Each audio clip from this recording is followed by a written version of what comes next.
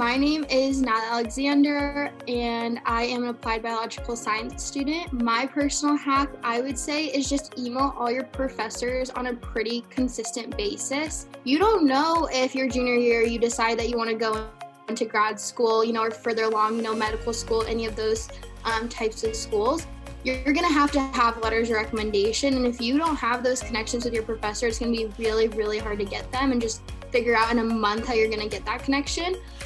So I would say keep in contact with your professors, go to all the office hours, ask for help anytime you need it, because my biggest thing is if you're paying for school, use the resources that you're paying for. You're already paying tuition, you can go to every single office hour and ask one question at a time, and it's not a burden to the professors. They have those office hours for a reason. So I would just say, if you need help, if you want anything, life advice, anything like that, every single professor I've ever had has helped me with anything I needed and gone above and beyond to get me other resources that I didn't even know about. So I would just say, get those relationships with your professors pretty early on and keep those throughout your college experience.